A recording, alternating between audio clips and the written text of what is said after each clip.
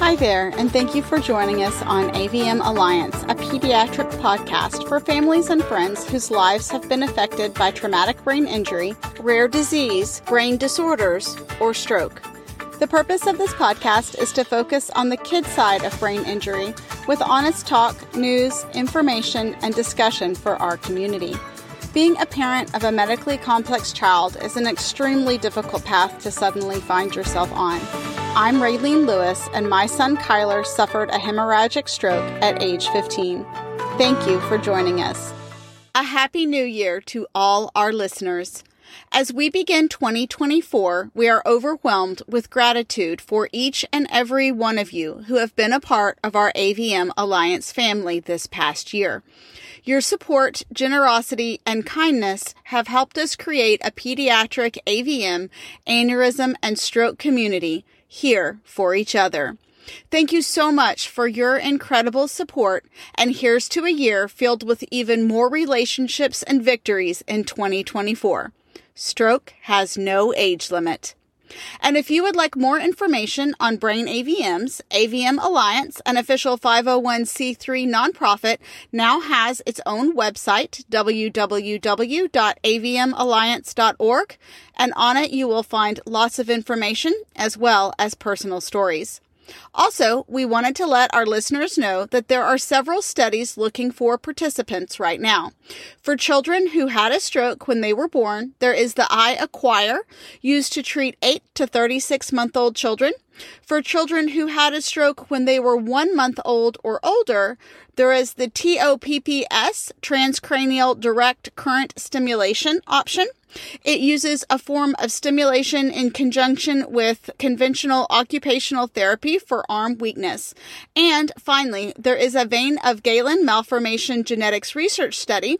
Parents whose child has received a VOGM diagnosis and wish to participate are provided a special Q-tip to swab their cheek and the cheek of their child. If you would like more information on any of these studies, you can find it on the AVM Alliance website under Research Studies, or email us info@avmalliance.org, and we will be happy to send you more information. And for our international listeners with a VOGM diagnosis, yes, you are also eligible and encouraged to participate in this study. Today, I'm excited to introduce our listeners to Amy Wagner, who has graciously come on to tell us the story of her medically complex child, Luke, and Kathy Durr, founder and director of Family Engagement for the absolutely fabulous organization everyone should know about, A Kid Again. Created to provide kids with life-threatening conditions and their entire family with opportunities to forget about the stress that comes with having a child with a medical condition. A Kid Again is a national organization that provides year-round activities, all completely planned and cost-free. They serve parents and siblings just as much as the enrolled child, and they offer group activities so that families can connect and form relationships and support one another. Kathy and Amy, thank you so much for joining us. Thanks for having us. Yes, thank you. I just wanted to get started. Amy, why don't you tell us a little bit about your story, about Luke's diagnosis, and a bit about what your journey has been so far? Okay, so basically Luke is 16 now. He was diagnosed with generalized idiopathic epilepsy at the age of 5. So when Luke got that diagnosis, up until that point, we had lived a pretty normal life, is what I would call it. On the go all the time. My husband and I both worked full-time jobs. I actually just kind of thought, hey, he'll take a med. And as long as he's kind of compliant with that medication, he will be, his seizures will be controlled and we'll go on our merry way. But that has not been our journey at all. Luke's epilepsy from a very young age, from that diagnosis, he was very difficult to treat. That first year was just basically, I think back on it, it was like a nightmare. The anxiety, the just when is the next seizure happening, which was daily, nightly, changing medications in the hospital, out of the hospital. And so about a year into it, I was just kind of at my wit's end. My family was stressed out. I was kind of private about the whole thing, and just so we didn't have that really community or support system. And Luke was in the hospital. And the doctors called us into the consult room and they're like, listen, he has gotten severely worse. His seizure activity and, his EEG looks terrible. But they said, look at this, though. They he was on the camera, the video EEG. And they said, but look, he's having a big seizure right now. And look at him. He's talking. He's putting together a Lego. He somehow is adapting to all these seizures. So that was just a blessing right there. And I just thought to myself, I have to change my outlook to help everybody around me. The way we're living, and we've lived this last year, is we can't do this any longer. So we are going to find joy in every minute of everything we do from now on. We are not going to let this epilepsy diagnosis stop us. We are going to live for the moment. We're not going to dwell on yesterday or think about tomorrow. We are going to dwell on the times that we have with Luke where he's seizure free. I got involved in his treating hospital. We started doing some volunteer work. So I kind of found my community. At the age of 12, he was diagnosed with Lennox-Gastaut syndrome, LGS. And LGS is a severe form of epilepsy where you have many different seizure types. They're very difficult to control. So he's 16 now. Cognitively, he acts like he's about 7. He lost a lot of years. We were talking about a corpus callosotomy where they divide the brain to stop those seizures. And actually, I had done a lot of research on the deep brain stimulator, and they were putting these in patients 18 and older at the time for generalized epilepsy. And Luke was actually the first or second in the U.S., a pediatric patient, to get a deep brain stimulator for generalized epilepsy. It's been about 2.5 years.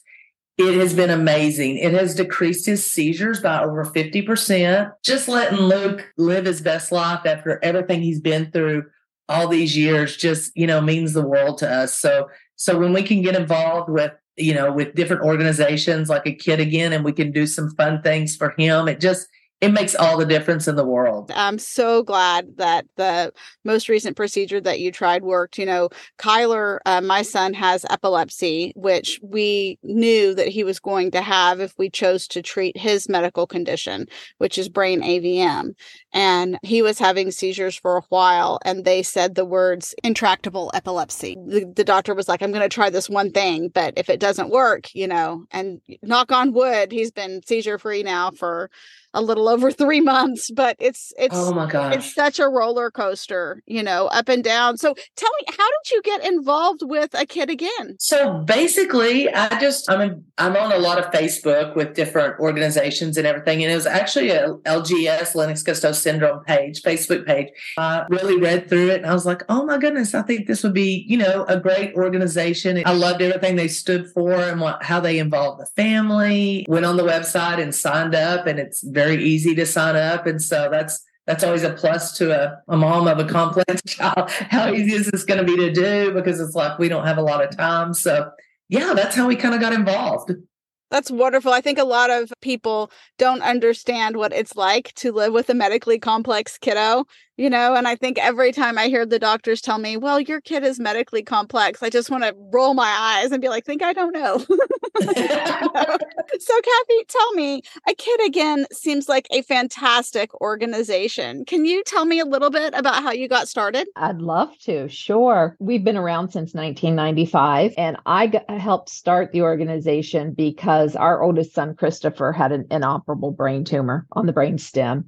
And while we were going through what you guys are going through, realized how blessed we were to be surrounded by so much love and support. Christopher passed away, unfortunately. From having gone through the experience, I realized I needed to do something to help other families. Started A Kid Again, and off we went. We started here in Columbus, Ohio, with our first adventure. And for those that don't know, adventures is what we call our events that we do for the families. And an adventure is a cost-free, carefree, fun experience for the entire immediate family to come to. So siblings are included in everything that we do because we recognize the sacrifices that they are making when a child is diagnosed with a life-threatening condition. So they are included in everything we do and treated equally to the diagnosed child. So we try to think of everything so that when you come to an adventure, you don't have to think of anything. It's a fun-filled day with your family as well as with other families. You become a support system for one another. And a couple years ago, we decided to take this organization nationally. And so we started in Texas as well as a few other areas, and very excited about how we are growing. It's so exciting. And I think it's very needed. My daughter, Rylan, is a senior in high school this year, and she is going through the college essays. And of course, a lot of her essays are based on growing up with a brother with a life-threatening medical condition. And I just absolutely love that a kid, again, brings in that sibling aspect and kind of is like a whole family experience together. So who is eligible to enroll? You said it was up to age 20, right? Yes, up to age 20. The application is on our website. Any family that has a child with a life-threatening condition. So there's a wide variety of not so fun diagnoses out there. We ask on the application what the diagnosis is, and a lot of them are auto-qualified. If we have any questions as to whether it is life-threatening or not, we will contact the family. And we have a medical committee also that reviews some of those applications. And I will have the website on this podcast under the comments, but can you just go ahead and tell it for me real quick for our listeners? Sure. It's akidagain.org. And there is something about adventure for Kyler's Make-A-Wish. I mean, we said, what do you want? And he said, all I really want is an adventure. And I think that's because they get stuck in their room, in their bed. So I think adventure and doing something fun just makes a big, big difference. And we try to have in our house, okay, if we have to go and have this treatment or have this procedure or have this done, it's kind of like we call it something that sucks. And so we try to do something that really doesn't suck that they can look forward to. But a lot of times for medical families, that's hard because all of our times go to the medical or the parking garage, every time we go. I know, Kathy, that you must rely a lot on community support. How can people get involved with A Kid Again? Oh, we absolutely do. We would not exist without the support we get from volunteers. I always say they're the backbone of our organization. Would love to have more volunteers. We would not exist without some very kind-hearted people, and always need more because the amount of families we are serving is growing so fast. And, if anybody out there owns a business or something that might be a nice place to have an adventure, would love to hear from them as well. And all of that can be done on our website. Fabulous. And I just want to stress again, even the smallest adventure can make the biggest difference. Anything, I think, is a huge adventure for some kids, especially when they get left out of so many regular activities. And I think it's hard for parents to see kids, they see their, friends or the kids who are their age going and doing these things that they know will never be an option. And that's just another reason why A Kid Again is so amazing, because it gives them experiences that they would not otherwise have. We're on all the handles. We're huge on Facebook.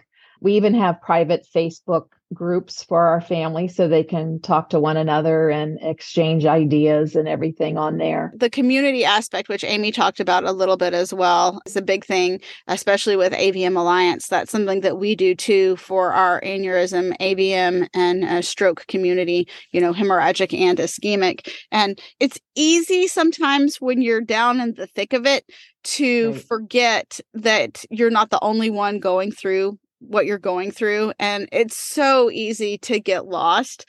And so to have a connection of other people, even if it's not the same medical condition, you can learn from each other. You can gain strength from each other, advice, never underestimate the power of community just for mental health. Just that sense of community, it's so important for me and our family. But when I look at Luke and he's looking around at other kids and seeing their, the challenges they have and everything, I just think it helps so much. So it's been amazing for us. And we're just really, really blessed to be a part of this. Well, Amy and Kathy, I agree wholeheartedly. Thank you so much for all you do for our kids, because it does mean the world and it makes the biggest difference ever. And these memories, each one is like more precious than gold. I'm just being completely honest about it. Right now, AVM Alliance is working to send out stuffies, stuffed animals. And so, this last week, we sent out 115 stuffies, and the parents have sent us back, pictures of the kids, opening them up. And I'm so happy. And I get messages about stuffies going to therapy and stuffies, snuggling while they have to take their shot. I hope that our listening community knows what a difference it makes, like even the littlest thing, because I think that people who don't have medically challenged kids don't understand the power of a Lego or the power of a stuffy or the power of a card. I mean, it really can just be anything, but it can take a kid from like the lowest low to, back to normal level of, I'm cared about, especially because, mom and dad say that they care. Right. But that doesn't count. Yeah. And it's like, I don't know why it doesn't count, but I'm just telling you, as a medically challenged kid, mom and dad caring doesn't matter. But having somebody else that thought of you, even if it's somebody that you don't even know, is like, wow, that means I actually really may be special. You actually do want me to get better. And that motivation for improvement and recovery and therapy, it just makes all the difference. So yes, it does. Thank you guys. Thank you so much for joining us today. Yes, thank you so much for having us. The focus of this month's Things to Think About is based on the children's book, Or So They Thought, written by pediatric hemorrhagic stroke survivor Marina Ganetsky. When a child suffers a stroke, their life changes in an instant. They not only have to relearn how to make their bodies work, they often lose their pre-stroke friends. Having to lose your body working like it always had is hard, but losing your support network of friends, especially when a child is going through something that changes their life dramatically, is even harder. Marina's inspiring book illustrates the struggle, hope, and extraordinary resilience of children who have suffered a stroke. She reminds us what it is like for a child who has suffered a life-altering medical illness, and her book reminds children to show love for their friends, stressing the need for inclusivity. We all need each other. Thank you, Marina, for reminding us of this valuable life lesson. And as always, if you have questions, have a topic you would like to hear about, don't be shy. Share it in the comments and let us know. And if you liked what you heard today, please go online and rate this podcast. Remember, you're never walking this journey alone. Take care, y'all.